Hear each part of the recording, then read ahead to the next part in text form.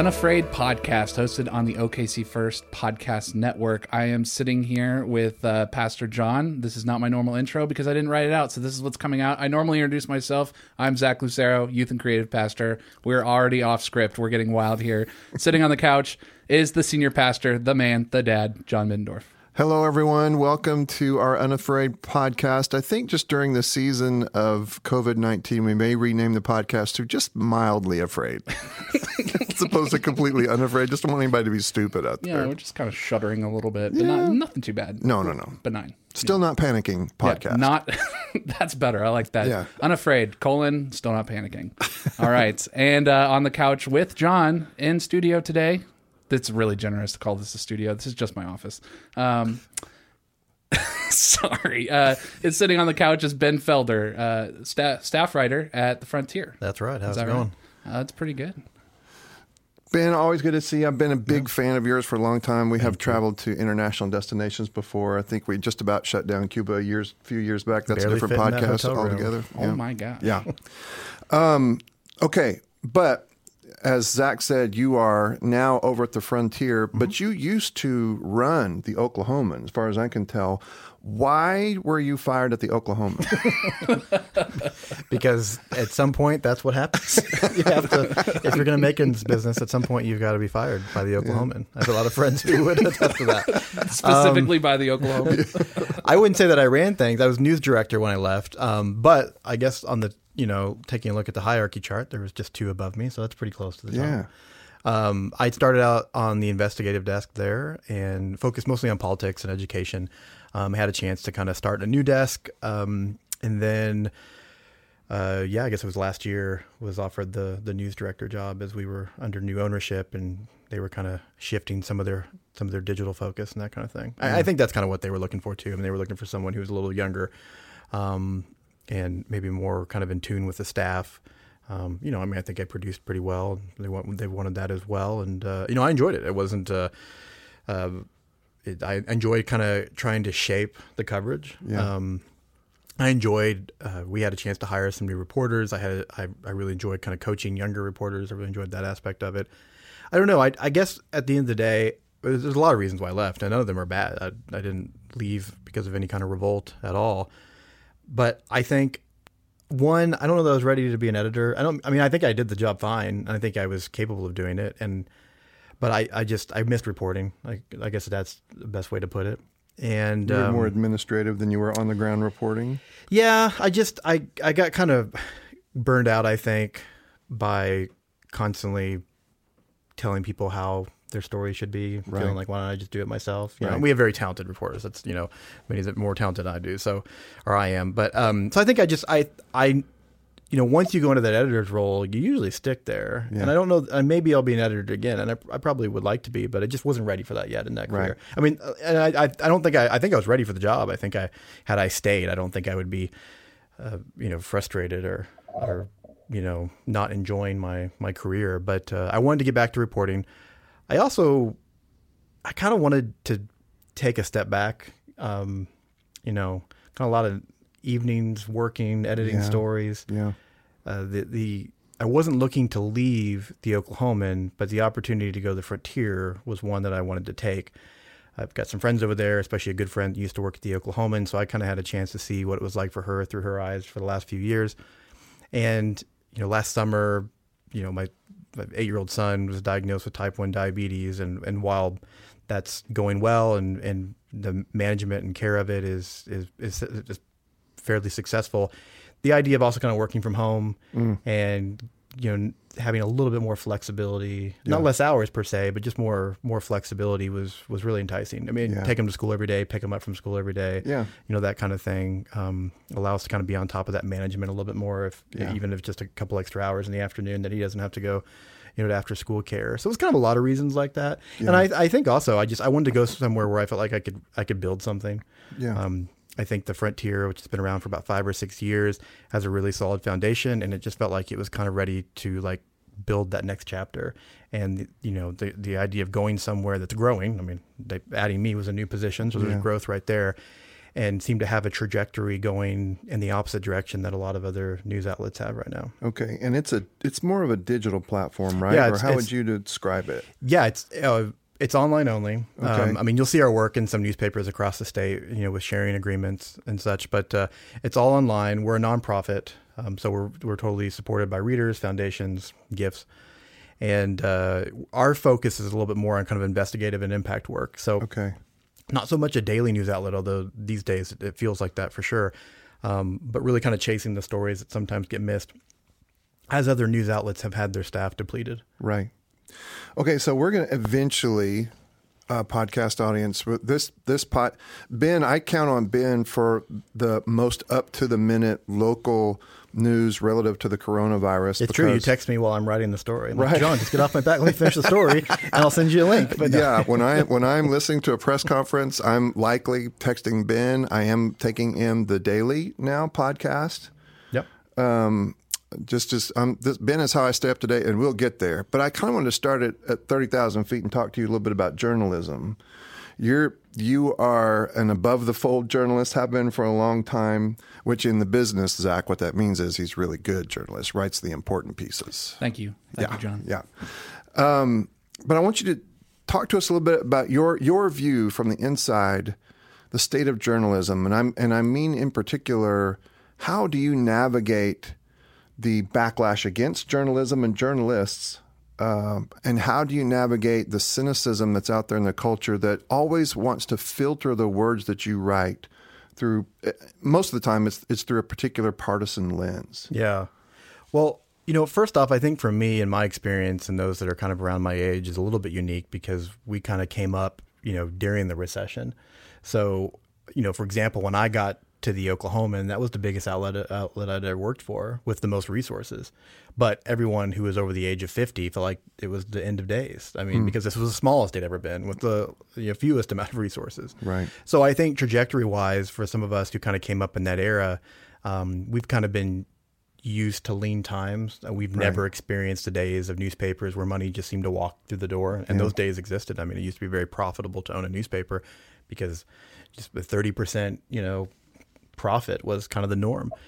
And now you're lucky if you break even, or even come within, a 3-5% decline. But so I think that's one thing that's kind of shaped my view on the industry. The other thing that I think is really interesting when you kind of talk about the backlash towards journalism, I think I kind of grapple with this because on one hand, I think it exists. On the other hand, I don't know that it's any different. I got my start like a lot of people did in kind of community newspapers. And man, I mean, the vitriol that you would get from some people if you misspelled someone's name or, whatever. I mean, really simple things would get you a lot of passionate response. And so I've never felt like that this recent surge is anything new. I mean, really? The idea that people will send you hate mail or complain about stories has always existed in my career. Maybe that says more about me as a reporter, I guess. But the very first story I ever wrote in print for an official newspaper, the Raytown Post, a small weekly in Missouri, the very first story I wrote was about a city park, and the city manager basically said that it was untrue. And I don't even remember the details of it. I remember thinking at the time, this is great. I wrote the story, my first story, and the city manager is actually responding to it online. I thought that was, the goal was achieved, Yeah. I think it was factual and accurate. But so I don't feel like this, this kind of fake news, everybody asks, like, what do you think about fake news? It's like, well, that claim has always existed, but the term is different. Maybe they weren't calling it fake news back then. Right. Now, I say that on the flip side, we obviously are in a new era. I mean, it is different when the president stands up there and, calls the media, the enemy of the people and such. I do think that maybe for some national outlets like the New York Times and Washington Post, of which I'm a huge fan and a supporter and a subscriber to both, but I think maybe they haven't seen that backlash as much. I mean, they definitely haven't seen it from a president, and they definitely maybe haven't seen it from as many political figures. And sometimes I read that and I kind of go back and forth. I think, man, maybe we just, we need to have thicker skin. Like, just move on. Let's, just do our job, keep our head down. But then on the flip side, I'm like, it's pretty significant when the president says what he says about that, right? It's dangerous, isn't it? I think so. I think it is. And so, I mean, dangerous for a lot of reasons. And so this idea that we're now in an era where people don't trust news. I mean, maybe, I think we've always had that exist a little bit. Yeah. And maybe with social media, we just see it more because we see what people are thinking the moment they're thinking it. In some ways, I think people have always thought that, or some certain segments have thought that. Maybe not. I mean, I definitely think things have changed, and I don't want to downplay it because I think it's significant. But it is it is an interesting world because there are, I mean, I think biased reading maybe has increased quite a bit. Right. And, I always had people who would email or call and complain about a story, especially political stories. But they never they criticized, they angle, they take, they thought there was an agenda. But for the most part, they never said, I'm going to stop reading. And they, sometimes I would get an email and say, your stories, for the past couple of years have been really slanted. And I'd be like, well, thanks for reading for a couple of years. I mean, at least we haven't lost you, I guess. Yeah. But so I think biased reading is a huge problem. And I don't want to diminish, biasness in journalism because, it's a human enterprise. And so I think it exists. And I wish we did as journalists a better job of, I don't know if teaching media literacy is the right way. I don't know if that's our role. I wish we did a better job of kind of revealing what it is we do and how we do it, because I think it would shock people to know how much debate and discussion goes into important articles. Really? Even as now you are with Frontier? Yeah, and it's a little bit different because I'm not in a large newsroom, but just, the amount of, the effort we put in to try to not make a story biased. I mean, sometimes, I think you could find examples of stories where maybe we went too far in the other direction in that regard. But these are not, in an era when anybody can write whatever they want and just put it up, and that's fine. That's not how we do it. I mean, that's not what we're doing. I mean, yes, sometimes, news is breaking and you got to get something up, pretty quick. But for the most part, the stories that a newspaper or a news outlet like ours is being carefully crafted. And whether that takes a couple hours or a couple of months, there's a lot of discussion and planning and debate and editing that goes into it. Now, that doesn't mean it's perfect, and it doesn't mean that it's doesn't have its mistakes. Right. Maybe you try to minimize that as much as you can. But I don't think people realize kind of how much effort goes into it. Yeah. Zach, I'm full of questions, so you just jump in whenever you want to. So what you just said here, probably a minute and a half ago, you said it's human nature to have some semblance of a bias. Yeah, right? I think so. How do you navigate yours? You're a reflective guy. I know that you're aware of your bias. So how do you navigate it in the hopes of writing a more objective story?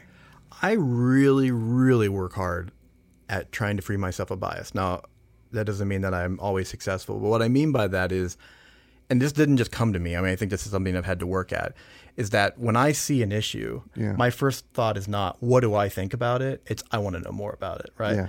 And I think those were lessons I learned early on. I mean, I remember covering a small town city council race, and one of the challengers to an incumbent that won was a good friend of mine.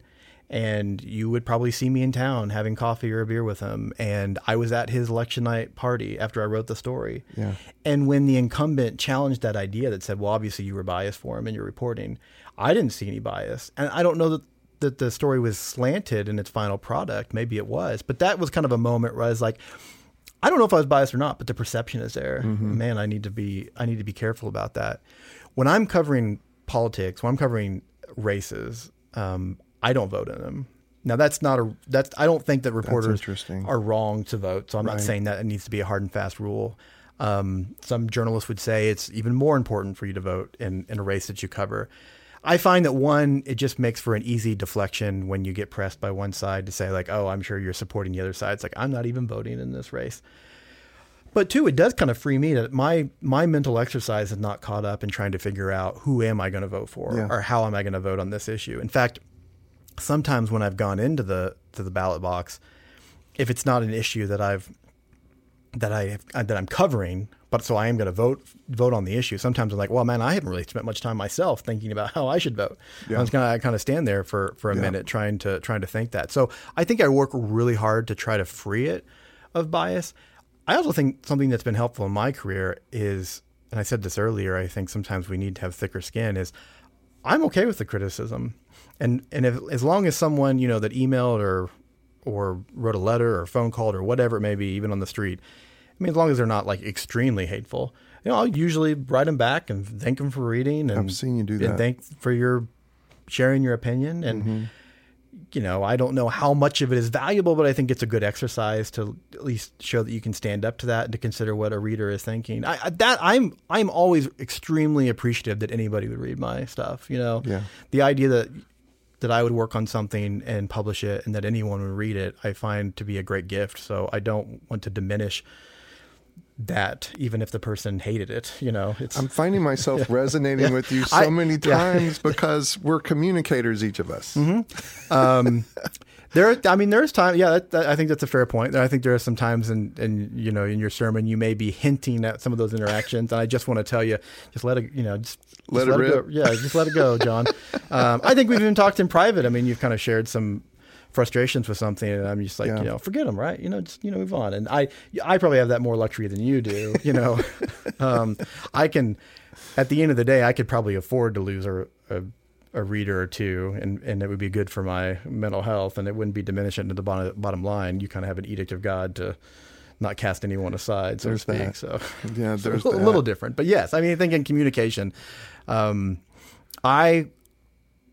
I don't want to share. I don't like to share anything unless I feel like I've got something to say on it. And, when I'm writing something, I've spent hours, days, weeks, months, whatever it might be, researching this topic, thinking about this topic, talking to people about this topic. Right. So sometimes when I see someone just put something out online that I know is like, had very little thought to. Yeah. It's not so much that I think what they wrote is bad or stupid. I mean, and sometimes it is, often it is, but it's just like, I just find it really careless and kind of insulting a little bit too. Right. So that's kind of hard in this kind of social media age, Right. but I don't downplay it. I mean, I think social media has been also an asset for journalism as well. Mm-hmm. Got anything? Okay. So now we're going to start making the turn, and we're going to start marching into the news relative to the coronavirus, but still kind of with the foot in that last conversation. Let me ask you this. Where do you get your information? Like literally, where do I get my news? Yeah. I'm a subscriber of multiple newspapers, the Oklahoman, the Kansas City Star, where I'm from. That's mostly for sports coverage. The New York Times, Washington Post, ProPublica, PBS NewsHour, NPR. I mean, those are outlets that I frequent. The Marshall Project, Chalkbeat, an education online-only publication. So you gather and kind of curate then. Yeah, I mean, I'm reading. That's kind of where I get a lot of the news that I'm not necessarily working on per se. Okay. I mean, national, local, those kind of things. And I think, I always tell people when they say, "How do we know what to trust?" And it always seems like it's such a what do you mean? How do you know what to trust? You can't figure that out for yourself. I mean, and I need to take a step back and realize that not everyone's been engrossed in this as like I have. But I'm reading established publications that have a relationship with readers and a relationship with the public that are not perfect by any means.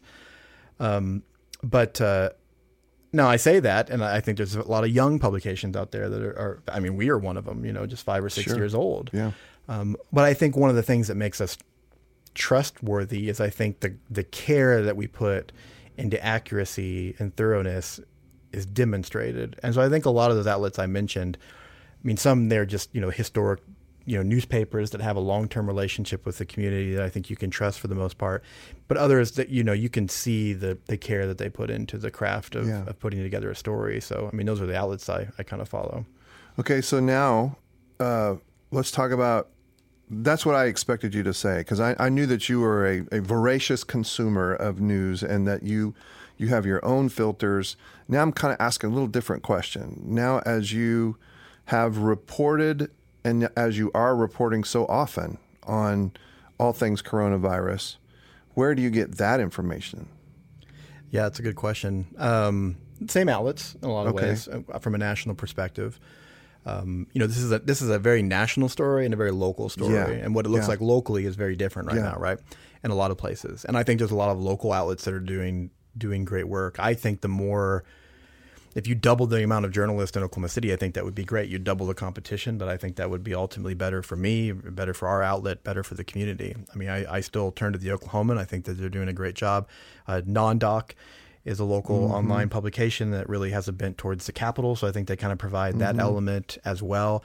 Oklahoma Watch is sometimes feels like a sibling of ours. They're an investigative outlet that has certain topics that I think they do a really good job of coverage in, domestic violence and even at the Capitol.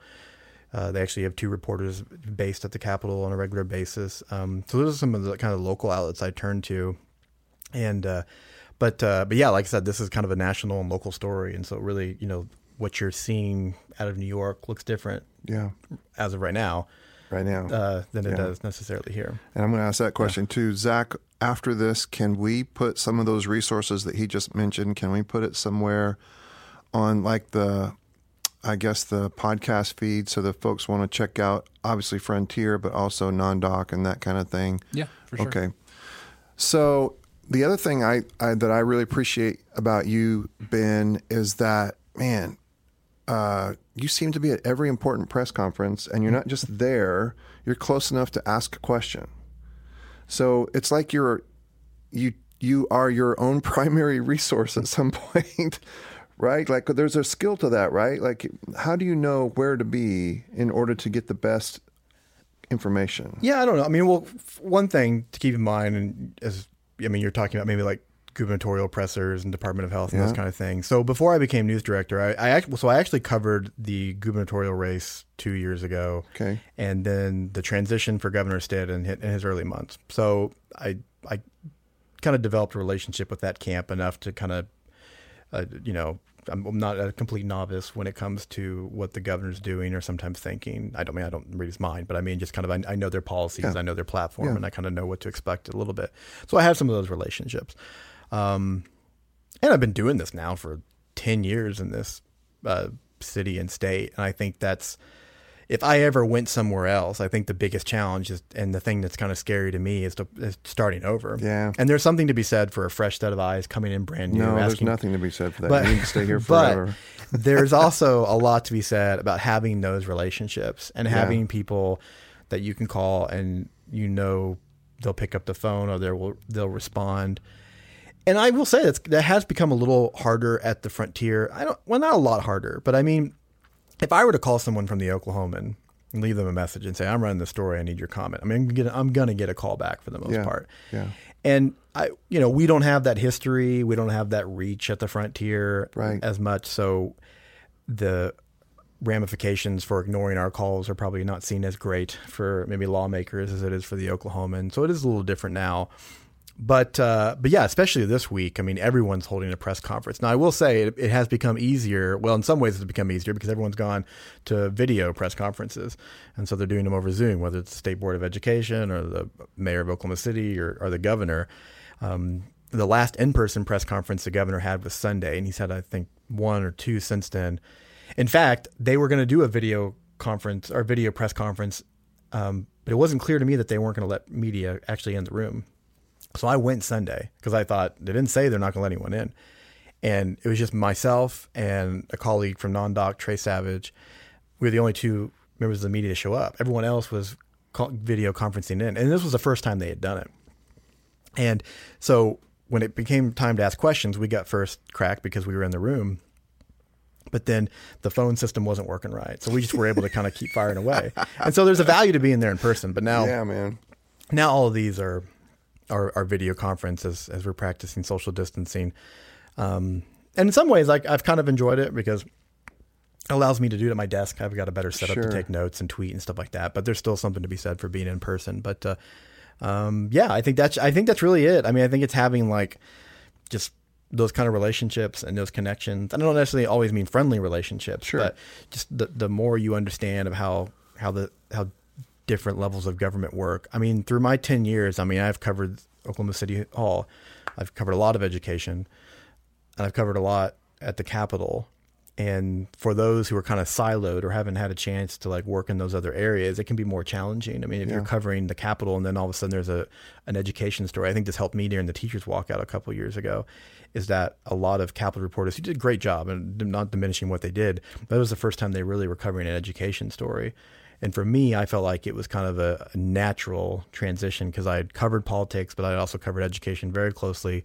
So I was able to really, kind of seamlessly move into that space. And you just work so hard. I mean, you work so hard to gather the news and then report the news. Have you always had that kind of a work ethic? Yeah, I never really thought about like work ethic. I mean, I like to work. I mean, I just like to, You love this. I enjoy doing this. Yeah. Now, I will say there's also some freedom and flexibility of it. If I want to, I go pick up my kid after school and I want to go out to the park at 3 PM and throw the ball around, I can do it, in this business, as long as, there's not a pressing story to write. I think there is typically with most employers, not always, but most employers, there's a grace extended because, and I know this as being a former editor, you can have your free time now because at some point you can't because I'm going to call, I'm going to call you in and I expect you to come. So there's a little bit of that, but no, I really enjoy it. I like, if I wasn't in journalism, I would be reading a lot of news. I think the best part of this job is that when something happens, I get paid to go find it out. Yeah. Like what's going on instead of reading the story. Yeah. I mean, there's no license to be a journalist.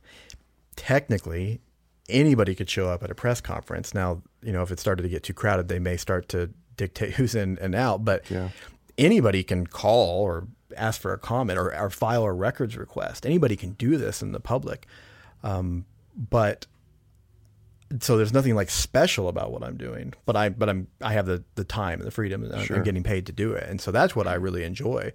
Sometimes I think that if and when I'm ever retired, I probably would still file a records request and ask people to comment on this, even though I'm just a cold citizen. cases. But, Cold case Ben Felder. I do, but I do enjoy the work, and I probably, I don't know, this almost sounds like a humble brag. I say I almost probably work too much, and I don't mean it like that. I just, and I think it's good for like our household because like my wife is very like 9 to 5. That's what she wants. Like she really enjoys that, and she likes working at a desk and working with spreadsheets. And she's good at it. Yeah, she's very good at it, and I would hate it, and I think she doesn't. I don't think she envies my schedule or my routine. So Ben, let's go ahead and pivot, and we're gonna talk a little bit about what's been going on lately. This has been a pretty chaotic, especially a couple weeks since that Thunder game. Man, it's a blur at this point. I don't remember when it was. Could you take us through, and it seems like from an Oklahoma perspective, we've been experiencing something different in Oklahoma City and even Tulsa, but like as opposed to like the rest of the state and like Governor Stitt and all that stuff. Can you take us through sort of that progression that we've gone through in the development of this COVID-19 story and how it looks from a media perspective? Yeah, it's very interesting in Oklahoma because I think you could argue that we have in Oklahoma, in the middle America here, we have one of the most unique positions in the world, and we have the fewest excuses to not get this right. Because, I mean, it literally started on the other side of the world, right? And then it spread through Asia and Europe, and we saw, and they were saying it's going to happen there. And even it's hard for me to even believe that when you see those images. And then it hit the coast, and it's coming in. I mean, it almost feels like it started on the other side of the world, and it's just wrapping its arms around. Yeah. And so we don't have as many excuses to not get this right because we've seen what's coming. I mean, we don't. I hope I'm wrong, but it will be in the thousands next week here. It will be bad. I mean, it will be really bad. It'll be bad enough to where I think this time, we'll look back a week ago, man, can you imagine we only had, fewer than 300? Now, I hope I'm wrong, and maybe the steps that we're taking is going to help mitigate that. I mean, I hope that we get to a point where people are like, why did we shut everything down? Nobody got sick, not that many people got sick because that'll mean it worked, know. But so I think we're kind of in a unique position from that perspective. We're also kind of unique because I think the day that the country kind of woke up to it a little bit, I mean, as a whole, I mean, Seattle and California were already in the reality of it. But that Thunder game was pretty big. I think when the NBA decided we're calling off a game, we're calling off the season for right now, or at least suspending it. That was a wake up call to a lot of people because obviously they don't do that lightly. Yeah, and the dominoes started falling. Because that's when everything else started shutting down. Yeah. And so it's been amazing to me how much what you didn't think you'd see, you see it the next day. And what I mean by that is, probably a day before the Thunder game, the idea, I mean, they were talking about, playing in front of empty arenas and some of the conference tournaments and the NCAA were shuttering, I suppose. But the idea that the NBA would cancel, I mean, that just seemed far-fetched. And now it's like what took us so long. And, concerts and stuff in schools. I mean, last week I think a lot of people would have found it unfathomable that we would close schools, and here we are. I think a lot of people would have been surprised a week ago to see the steps the governor has taken. Now, a lot of people would like to see him do more, but I mean, just it's developing so quickly. And the bar is different every single day. And I think that's what's really unique about this story. But then again, like I said, it's unique in the sense that we have a perspective that everybody else in the world did, but not as long as we've, had it. And I think I also worry in Oklahoma, you see what's happening in Louisiana right now. Yes. And oh my gosh. We'll talk about it. Not everybody will be. Well, I mean, Louisiana now is like, Exploding. is exploding with cases and hospitalizations and deaths. And now they're on a trajectory unlike any other place. There's a couple theories on why that is, and maybe by tomorrow there'll be a definitive theory. I mean, some think Mardi Gras a couple weeks before, whatever it may be. And obviously they're on the coast in a tourist area in New Orleans. It's also like a poor healthcare state, poor health quality, poor health metrics. I have always thought since day one of this story, man, I don't know that Oklahoma can handle this. I mean, if there's a state that is ripe for an outbreak, it feels like here, right? Mm-hmm. I mean, we're not a coastal state. We're not a big city. We're not an international port. But when you see the depleted healthcare system in rural Oklahoma, when you see the poor health metrics that we have and the rankings we have and so many quality of life indicators, that's not going to help us through that. Mm-hmm. Now, I hope I'm wrong about that, and I'm not necessarily predicting that to be the case, but that's what I have thought about a lot, is our health system, not just like the hospitals and healthcare, although I think there's some major questions there. I mean, we've seen hospitals close in some rural communities, and I don't know, it's eerie. I don't know if you've seen the Netflix series Pandemic, but the first episode, one of the highlights is a Jefferson County, Oklahoma doctor in the hospital. She's the only one, and she's talking about if there's an outbreak here, we'd be done for. And this was before the coronavirus. So I think I don't think this is a state that can handle too much stress on. I don't know that we're as structurally sound in these areas. And so I'm really, fearful, interested to see what that ends up looking like here. Yeah. Well, then can you give us, and I know you do this every day, you on your podcast and then with the written stuff that you do, but can you give us what you would consider to be the really important, most recent news relative to the Oklahoma City and Oklahoma experience of COVID-19?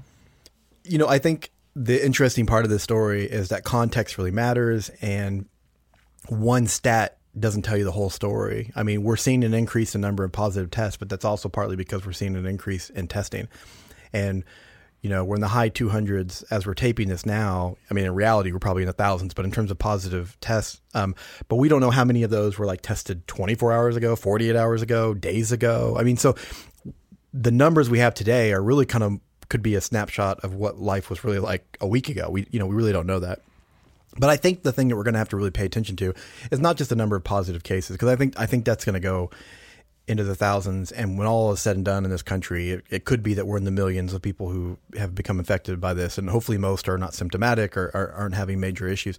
The number of hospitalizations, I think, is going to be important to watch. That number, I think, is now kind of where we need to kind of shift our focus, is because, if that gets into the hundreds, that's a huge stress on the health system here in terms of the number of workers we have, ventilators, all those kind of things. So I really think the numbers in this story are very important, but no one number tells you the whole story. And so you kind of have to look at it collectively. And then I think we need to pay attention to the human stories, right? This is a really hard story in the sense that we don't have images inside the hospitals for the most part, right?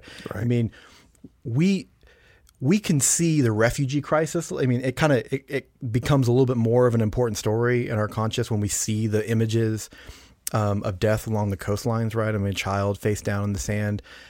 We can see the destruction of a storm and kind of know that that's a big deal. We don't see that now for obvious reasons. I mean, they're not going to allow the media into the hospitals, although I wonder if we're going to get to that point where they're saying it's important for us to show this. But this doesn't really feel like the crisis that it is, I don't think, because even in New York, you have an image of a morgue tent outside, which is pretty powerful. But it's still a tent, right? You can't see the bodies like you've had in other places. And so I'm not arguing that we need to be given access to these hospitals or health centers. That's not what I'm saying. I'm just saying this is a unique story because the visuals on this are not as are not as apparent. Which plays into the slow response. I think so. It's an invisible thing. And so I think as journalists too, when we write about the health impact, as we talk to people going through this, I mean, it's important for us to get our words right. We don't want to dramatize it any more than it really is, sensationalize it, but we also want to be real and raw. We want so you kind of have to feel that balance and really try to hit the target in the middle. But I think that's where it becomes important. It's really right now words matter because we don't have the pictures and the videos. Now that may change pretty soon, and we'll see what that looks like in the days to weeks to come. But I think that's what makes this kind of an interesting story right now. So we're under a Safer at Home proclamation from the governor. And at the time of the proclamation, there were 19 counties that were implicated because there was at least one positive test, right? Yeah. One confirmation. But now we're up several more over counties. 30. Yeah. I'm not sure the exact number, but so the at the end of the day, it will be, for all intents and purposes, it will be a statewide movement, the right? assumption would be, yeah. Yeah. So can you walk us through? Some of the people listening to us may not have even been aware that we're under new guidelines. Yeah. What are the highlights of the governor's proclamation? And then I don't think the mayor nuanced it too much. I think he just reinforced, but there are some things that are unique to Oklahoma City. There are. That's a great question, and one I think we're all still trying to figure out. Yeah. I think I asked it. I need to know. I think first and foremost, this proclamation was an appeal to Oklahomans to take this seriously. Yeah. Because, you're not going to see the National Guard. You're not going to see police enforcing this in any dramatic martial way. law. Yeah. So it's really going to have to be dependent on people taking it seriously. And so what the order was in those affected counties was that non-essential businesses should close, non-essential medical procedures should halt. Be delayed. Mm-hmm. Now, that, let's talk about the non-essential medical procedures. I mean, I think that dentist procedures, yes, but what constitutes an emergency? Yeah. And so there's a lot of questions there.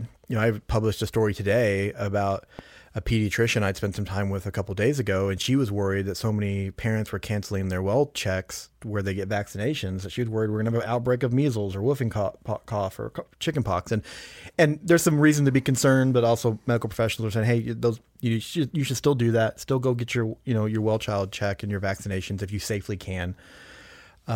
But even I texted her before I published the story because I spent time with her before the order. And I said, did this change anything? And she goes, I don't know. We're still open though. Yeah. So there's some questions about what that means. For the businesses, it seemed to be pretty focused when he issued the order, but then 24 hours later he amended it and it seemed to really cast a wide net. Yeah. Even so much so that there's reports of like golf courses being seen as essential businesses. At least some have been opened, and that seems to be, you could read it that way as saying. Were you troubled how many times he referenced massage parlors? I actually didn't catch that as much. Yeah, I saw that afterwards. But. Wow. That's very interesting. Yes. The cities of Oklahoma City and Tulsa and Norman and many others, I mean, they've obviously shut down restaurants. Yeah. And that's a big one. And shut down events and gatherings. And so those are really the big ones. But beyond that, it's really dependent on citizens to Now, the take it mayor seriously. of Norman, unless I have this wrong, I believe that she issued a shelter-in-place order. She did. On the political spectrum, I don't know that I would put Stitt all the way to the right, but I definitely would put Bria Clark pretty far to the left. So there's some difference in political viewpoints on this, and she's the one who's actually said, "Hey, we have no excuse not to get this right because we've seen what's coming." And I kind of agree with that perspective. But yeah, they've put down a shelter in place and have taken it a more strict approach. Yeah. And I mean, whether that's enough, we'll see. I mean, you can still, I mean, is my job essential? I don't know. I had to go out early this morning at 7 to get a photo for a colleague in Tulsa who's doing a story, and it wasn't as congested, but the highways were still pretty congested. So people going to work, people doing something. I know major companies have closed down. My wife works at Chesapeake and they're working from home, but Yeah. I don't know. I mean, there's a lot of question and ambiguity with it. And the governor's also said that businesses can apply to find out if they should be can be deemed open. essential. Mm-hmm. But it's really dependent, I think, on businesses to take this seriously. One big storyline right now is Hobby Lobby has a corporate headquarters here in Oklahoma City, and they've refused to close down, or at least as of right before this podcast. Maybe something's changed.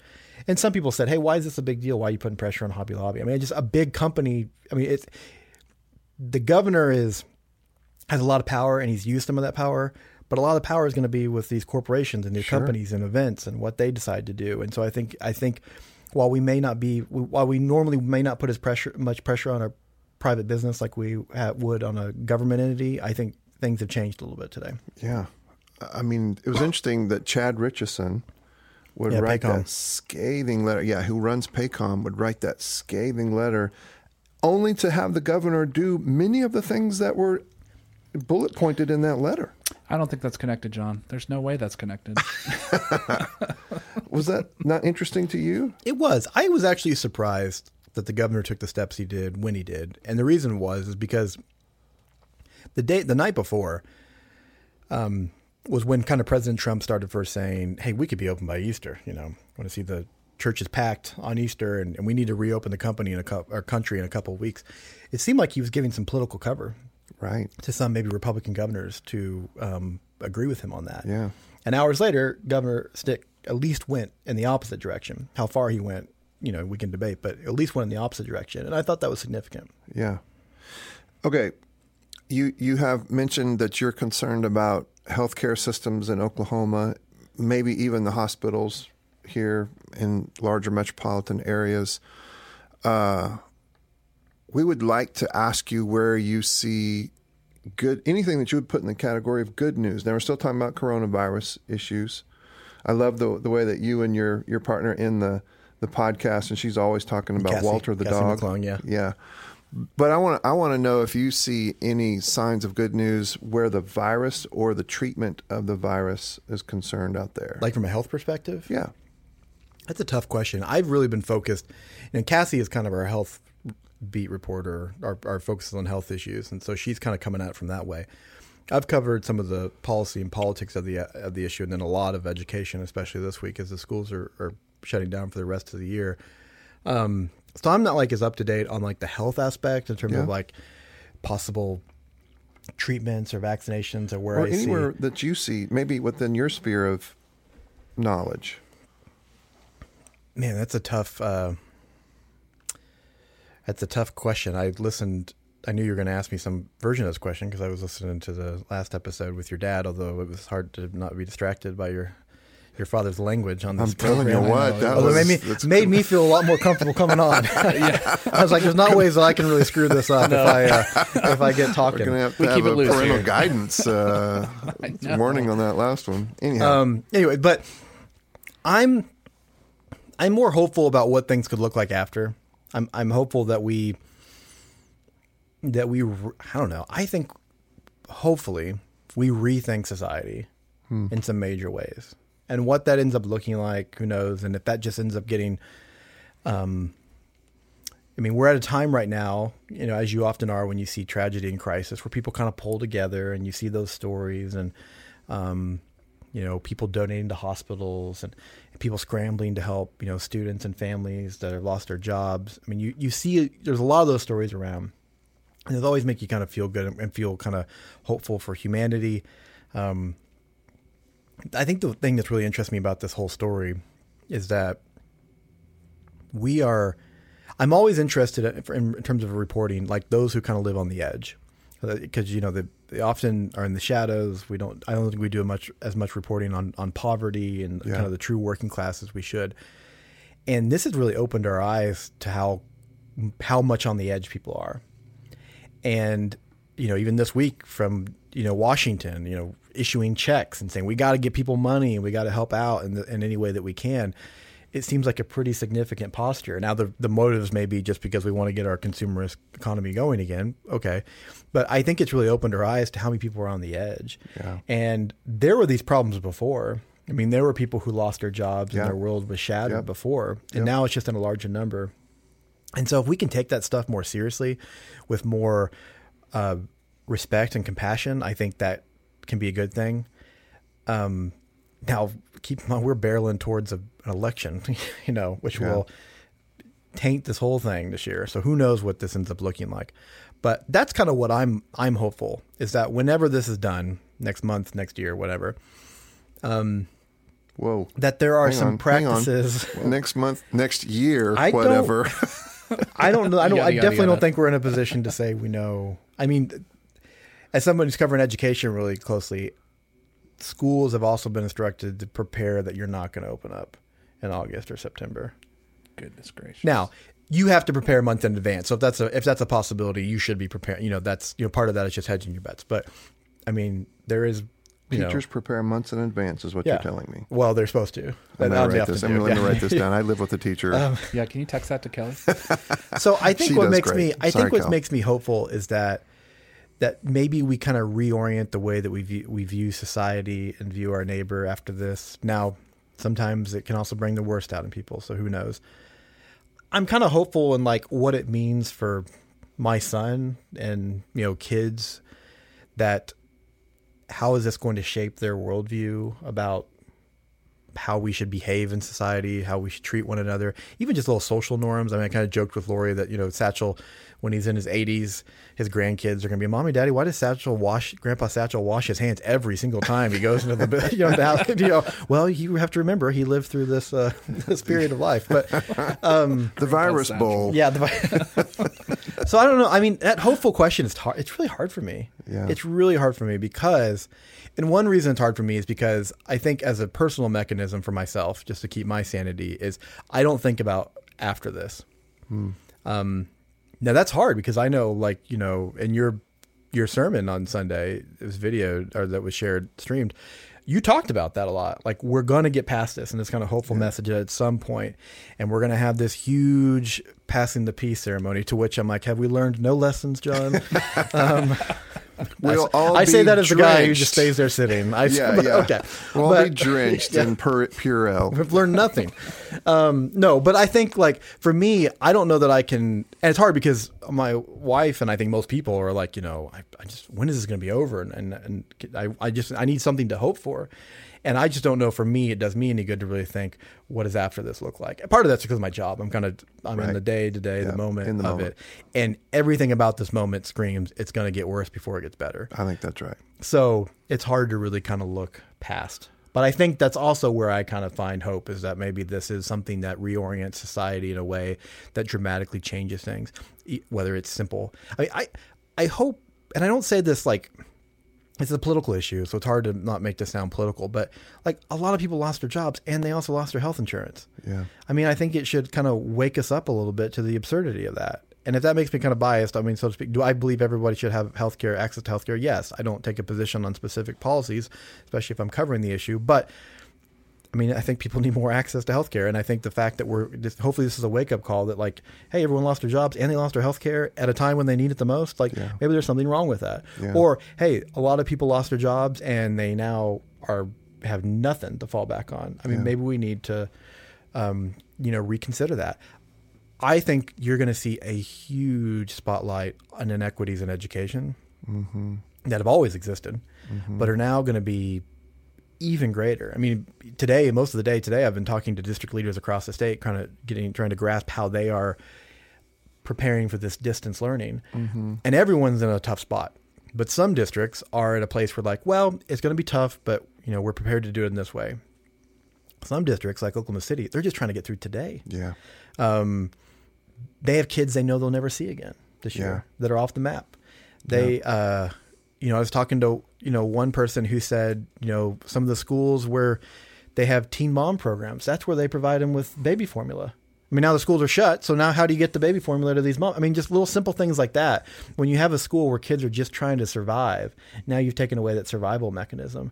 And I hope it makes us kind of reconsider the burden we put on schools. And I'm not saying that we never need to be critical of schools or ask tough questions, because we definitely do. But, they're asked to do so much. And a lot of it is beyond their control. It's everything, all the challenges they face are outside the classroom walls. They just have to deal with it once these kids walk in. So I hope that kind of spotlight is put on inequity issues in that way too. Ben, you're the most compassionate communist we've ever had on our show here. Compassionate Communist is a good band name. Yeah. No, I totally agree with you. I do mourn a little bit that this has been and obviously will continue to be politicized, probably more so because we're in an election year. But I really appreciate your posture in the midst of it all. I do know, and I have noticed that you work really hard to be even-handed on things so that you can report the facts. And if somebody's going to read bias into it, at some point, it's as the preacher, sometimes you just speak it, and you have to leave the responsibility with the receiver of the information. Well, and I appreciate that, and I think there's obviously a place for partisanship and people to have opinions. Yeah. And I would encourage most people to have opinions, right? I mean, being biased is not a bad thing. I just think it's bad in my profession, right? And I think, this week we've heard people say like, well, is all this really worth it to save a few million people? I actually think that question saying that out loud, I hope this is the case. I think people are like, yeah, it probably is. Like, it probably is. Like, Did you hear yourself? And I actually think we didn't talk about this, but today is actually an official day of prayer. Yeah. The Governor Stitt has issued, and we don't have time to get, nor do I necessarily care to like go through my whole thoughts on the issue. But where I see the positive is maybe it brings some credibility to the subject for people who need that. Right. Some reporting last week going up to some rural communities that weren't necessarily taking this seriously. Oh, I see. Yeah. And maybe some people in some religious circles who aren't taking this seriously. And, sure. I know some people will scoff and laugh and roll their eyes, and a lot of people will hark back to, when Mary Fallon had a day of prayer for oil prices. And I get all those thoughts, and maybe I feel the same way. But I'm not saying I do. Who's to say? But maybe bring some credibility to this issue. It can't hurt, right? Yeah. To tell people like this is serious enough that we need to take a posture that we believe in. So there seems to be more, we've advanced from where we were a week ago. Right. And it's always easy to get caught up when the president's saying, rightfully so, he's the president, but he's saying, I think we should reopen the country in a couple of weeks. Well, he hasn't really shut anything down. It's the states, right? Right. And the states are, the state leaders are the ones on the ground, and they're seeing the cases. I think I have faith in that. I have faith that state leaders can be like, all right, we see our citizens suffering, our residents suffering. So obviously we're going to take the precautions that we need to. Yeah. And, you get different solutions and different proposals and policies in different states, but it seems like we are taking this more seriously as a country now. And hopefully we continue to do that. Yeah. Man. Ben, this has been awesome. We're not done yet. We do have a couple more things. First, we want to give you an opportunity before rapid fire questions to just plug anything that you want to plug frontier-wise or whatever, anything that you feel like people need to be reading or listening to or anything like that. Yeah, like I said, I do work at the Frontier. Readfrontier.org is the website, and you're welcome to donate, and I'd invite you to do that. Readfrontier.org? .org. And you can donate one time, recurring donation. That's extremely helpful. And allows us to do what we do. But I would say, support some news outlet. Subscribe to a paper, support a nonprofit news outlet, even if it's not mine. I think it's a good investment, even if it's $5. That would be just my invitation. Consider the Frontier, but if not, who do you read for free? Whose paywall are you getting around right now? Yeah. Maybe sign up for that. And what's the name of your podcast? So Listen Frontier, if you look that up in the podcast feed, we were doing a weekly podcast and just on any subject. And then last week we pivoted to a daily COVID-19 in Oklahoma podcast. So it's in the Listen Frontier feed, but every day we're doing a podcast on just kind of the news of the day. Yeah, I find it with the title COVID-19 in Oklahoma. Yeah, I think you can find it that way too, but it's in the same feed. So if you subscribe to that, if and when we ever get back to the Listen Frontier weekly episode, it should still appear in that feed. No, that's great. All right, here we go. Rapid fire questions. Mm-hmm. We have not prepared Ben for any of these. These will be super interesting because I've prepared some that are specific to our guests. I know. I do have a couple loaded up. Okay, well, you go ahead since you're loaded. Ben, is it, mine's a two-parter, is it or isn't it true that you are from Kansas City or you have some affiliation with Kansas City? True, Missouri side. Okay. How about them Chiefs? Yeah. Yeah. And they can shut down the season and just keep our defending eternal champions. If I didn't think they had a good chance of winning next year, I might actually believe that. I know. Yes, a pretty big Chiefs fan. I know, Chiefs, man. I went my whole life without seeing any championship until the Royals a few years back, and then It's hard to believe, yeah. So it's been a great run. A little greedy in here, boys, don't you think? Let's just spread that wealth around a little bit, if you don't mind. What are you, a Cowboys fan? A little bit. Okay. Hey, Ben, strangest email critique or strangest critique you've ever gotten from a reader or listener?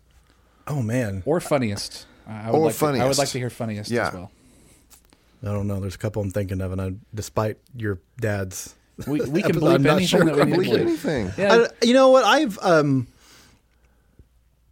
don't know, weirdest one I've ever had. I used to collect them. I used to kind of collect. I think I could probably find that. I wish I would have known this question was coming. I guess. Oh, here's what I like. I say this facetiously. Love. This happens a lot. And I think it happens to other journalists too. But I don't know. There's some. I think it's the same person, but there is some woman in Oklahoma that used to be an English teacher, and she will cut out the article and she will circle grammatical error, and she will send it back to you and write out a very lengthy letter about it. Now, she won't sign her name, and there's no return address. But she is diligent. But you have a sample of the handwriting? I guess I have a sample of the handwriting. Because I may have something to cross-reference. I'm fascinated both by the time you have and the inspiration audacity. to do that. Yeah, I want to know your story. The please level tell of me care that it takes to literally cut out a newspaper and then write a letter. So I think that's kind of the weird. Like, that's just kind of odd to me. Have you ever been threatened? Oh yeah, yeah. Oh wow. Yeah. I mean, not like in a like specifics where they know where I live or anything like that, but like something like well, how would you like it if I came over there and whatever, Wow. So yeah, it happened. Okay. All right. Yikes. Told I'm a bad writer all the time, in which I say okay. Just okay. Fair, I guess. Join the line over here. When you hang out with Satchel, what is your favorite thing to do together? Well, right now, so he's really into football. All right. As he should be. He does not mind, I don't think, that he's not in school, but his flag football season is delayed. Yeah. He's the quarterback on the team. Oh. And he takes it seriously. And we've gotten into the habit now. We live right by a park, like practically in the park, and so we go out there a lot and we'll play catch. And the last 4 or 5 days we've been doing long toss, which is probably not advised for an 8-year-old, but we can go out there and just like chuck the ball as far as we can to each other. Well, I mean, our quarterback is Patrick Mahomes, so it fits. Which is not good for kids to see, actually. I mean, to be honest with you. All right, Satchel, no look pass. But he has got an arm, and I guess I'm allowed to be a proud dad in that. Yeah, but yesterday, my arm was tired from the previous days, and I mean, he was throwing the ball further than I was. Lefty, righty. He's a right-hander. Yeah, Nice. He's focused and he takes it seriously, and I mean he's joyful about it too. But so I'd say throwing the football around is probably right now the biggest activity. Yeah. Favorite news show on TV? News? Yeah. I really like the weekly that the New York Times does. Okay. And you can find that on, I think it's FX and Hulu, so it streams too. The weekly. I think the PBS NewsHour is a refreshing show on television. It's hard to find good news on television. How about on the radio? On the radio. Or audio of any kind. Yeah. I'm a pretty religious listener to the 538 Politics podcast. I think they do a really good job. I said I like the weekly. I do like the daily as well that they do. But Last Week Tonight, John Oliver. Yeah, that's good. Yeah. Yeah, that's good. But yeah, I'd say 538 is probably the kind of the news. I listen to a lot of sports podcasts from Kansas City, but 538 is probably the news podcast I listen to the most. Yeah, when you're not consuming news stuff, like what do you do to unwind? Do you unwind? Yeah, I do. I love. We have a front porch with a swing, and I like to just go out there and read. And now it's getting warmer enough to do that, so that's really fun. I said we live by a park. We moved to that house because of the park. We had previously lived a block away from the park, and it was too far. We wanted to be closer to the park, so we bought this house. Be closer to the park. We wanted to be closer to the park. It was too far of a walk to go run around in the park, and so we. So I love going out there and just kind of hanging out with the family there. I like watching television, streaming, stuff like that. I'm a big Chiefs and Royals fan, so. I'm pretty consumed with that when the seasons are going. Yeah, I read a lot. I say read nonfiction. I can't. Fiction is hard for me. I can't read fiction either. I'm like, what's the point of this? Right. It didn't really happen. I don't understand. What am I learning here? Right. And I know that's a horrible attitude to have, and it's not correct. But it's just like I can't. There's. I think the only fiction book fiction writer I can really read is Chaim Potok. who I got hooked on in college, and even then I don't read them that often. But yeah, it's got to be nonfiction. Just a couple more. Favorite restaurant in town for when you and Lori want to go out and have a nice meal, just the two of you, where do you go? Well, I remember really good. We do eat out a lot, so this is kind of a painful time for us right now. But a nice night out. I mean, if we were like wanting to be fancy and like pretend to be fancy people, like before we have tickets to the Lyric, so before a show or something. We've been going to the Black Walnut over in Deep Deuce. Yeah. It's pretty good. I mean, my favorite restaurant in town is Cafe Cacao. Oh yeah. Yes. We'll go to the Press a lot in the Plaza recently. That's kind of been a favorite. Tamashi Ramen in Midtown is a place we like to go. But the only like fancy place we go, and then I think we always just feel like we're playing like we're going out to eat and being fancy. You know, I think Black Walnut has been the one we've gone to the most. I don't know if it's a kind of a modern American restaurant. In Deep Deuce. Cool. Couple more. Where's one spot in Oklahoma City where everyone should at least stop by once in their life? That's a great question. Well, the easy answer is the Memorial. Yeah. I think before all this mess was happening, I was kind of working on some stories related to the 25th anniversary. And it's shocking to me how few people even know it exists or have gone there before. And so I think that's kind of a must stop. And when I worked downtown at the Oklahoman, and sometimes I would like take the bus in, and from the bus station to the Oklahoman, the straightest line was to walk through Memorial. But I also did it because I just thought it was I liked that it's so inviting. You can walk through. It's almost park-like. I mean, a lot of reverence. But so that would be a place that I would definitely recommend a lot. And other place, I just think getting out of the, I live in North Oklahoma City, so I'm as guilty of this, but just, getting out into some of other kind of diverse neighborhoods, whether it's on the south or the east, or some great kind of Guatemalan communities on the west side, some good restaurants, a really good one that's in a grocery store over there. I mean, I think just this is a more diverse city than we give it credit for, and I think that's kind of a shame that we don't take advantage of that more often. So just kind of exploring, I mean, this is the case in a lot of cities, but I meet people who've lived there the whole life, and they probably have never hardly gone south of the river or east of Broadway Extension, and it's a great big city out there. There's a lot to explore. Yeah. If there was a boat that you could choose a name for, it was your boat. You have a little small yacht, let's say. What would you name your boat? I heard that you did ask your dad this question, and I knew I wasn't going to get the same question, but my first thought was it would be the Mahomes, of course. Oh, it was a no-brainer for me. Mahomes. The SS Mahomes. I like That's right. I'll end on this. What is your most irrational fear? Irrational fear. Yeah.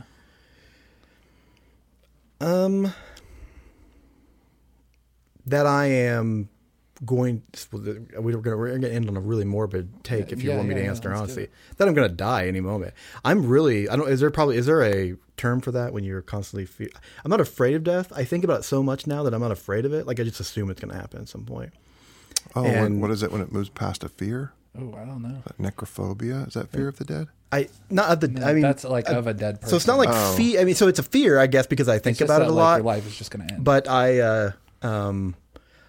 I don't know. Like sometimes Lori will say something about like when we're in our 60s, like, "Oh, I won't live that long." I'm gonna live that long. Of course, which is a horrible thing to say to your wife. And I will say, but I'm okay with that because if one of us has to go early, I hope it's me. And Lori says, "Yeah, I hope it's you too." That's like the opposite of my wife. She's like, "No, I want to go first. I don't want to deal with that." But she makes more money. She's a better parent. It makes all the sense in the world for me to go first. Yeah, I think that, and I think I said this on one of our podcasts recently. 4 times a day, I think I have the coronavirus, and I'm taking my temperature all the time, and I'm not like a germaphobe at all, but I don't want to like spread it to my family, and I do go out of the house more than recommended because of the job, and I'm trying to cut back on that. I mean, I don't go out a lot, but I mean, of course, go to a grocery store or something. But whether it's a press conference or, I went Monday to a pediatrician's office for a story or to a school the other day. And so I'm very careful about that, but I would hate to see something happen, even to my own family. And so I'm very cautious about that. So if I thought I actually had symptoms, like if I took my temperature and I had a fever, like I would like just go upstairs. I'm not coming back down. So I'm worried about that, as a lot of people are right now. Yeah. But probably just like I said, I'm just convinced. I'm just convinced it's going to happen. I don't know what it is. I guess it's. I don't know that Jason Smith is convinced it's going to happen, but he has a much more open relationship with death. Open relationship Yeah. with death is really, unnerving really a little great. bit. that I kind of envy, because I feel like if I'm going to be thinking about it all the time, I might as well have a Well, he'll help you make your funeral slideshow better if you want. better spirit about it. I haven't done any of that. You think I would do the planning for it if I was just convinced it was going to happen? But I'm always like, what's the point? I'll be dead. Well, on that note, Yeah, well, I'm going to end you on just like a lighter one, just because I Sure. feel like we need to end, like, what is the color of your toothbrush is a pretty standard one for me. It's a copper brown Quip toothbrush. Copper. Oh, Quip. Do Quip. you like Quip? I love it. Okay. it's sort of the Apple of toothbrushes. It does look very sleek. It started multiple arguments between my wife. She's not a fan of the Quip. Or she's not a fan that I think it's like hands down the best toothbrush. And Does she have very strong opinions about toothbrushes? She's using a bamboo toothbrush. no, I mean, Okay. she's better at caring for her teeth than I am, I think. But I'm convinced that this is the best way. There's two things. My toothbrush, I think, is the Quip toothbrush in your set. You brush in the morning and at night, you're set with this toothbrush. And if you get 10,000 steps a day. And I'm convinced that if you do those things, that's all you need really in life to get through. We'll stave To off which my death. wife is not convinced. But Oh, I well, smell Pulitzer. that's it. Well, Ben Felder, thanks so much for stopping in. We really appreciate you chatting with us. yeah, you bet. Thanks, guys. Yeah, thanks, John. Always a pleasure. All right, we'll see you next time. Okay.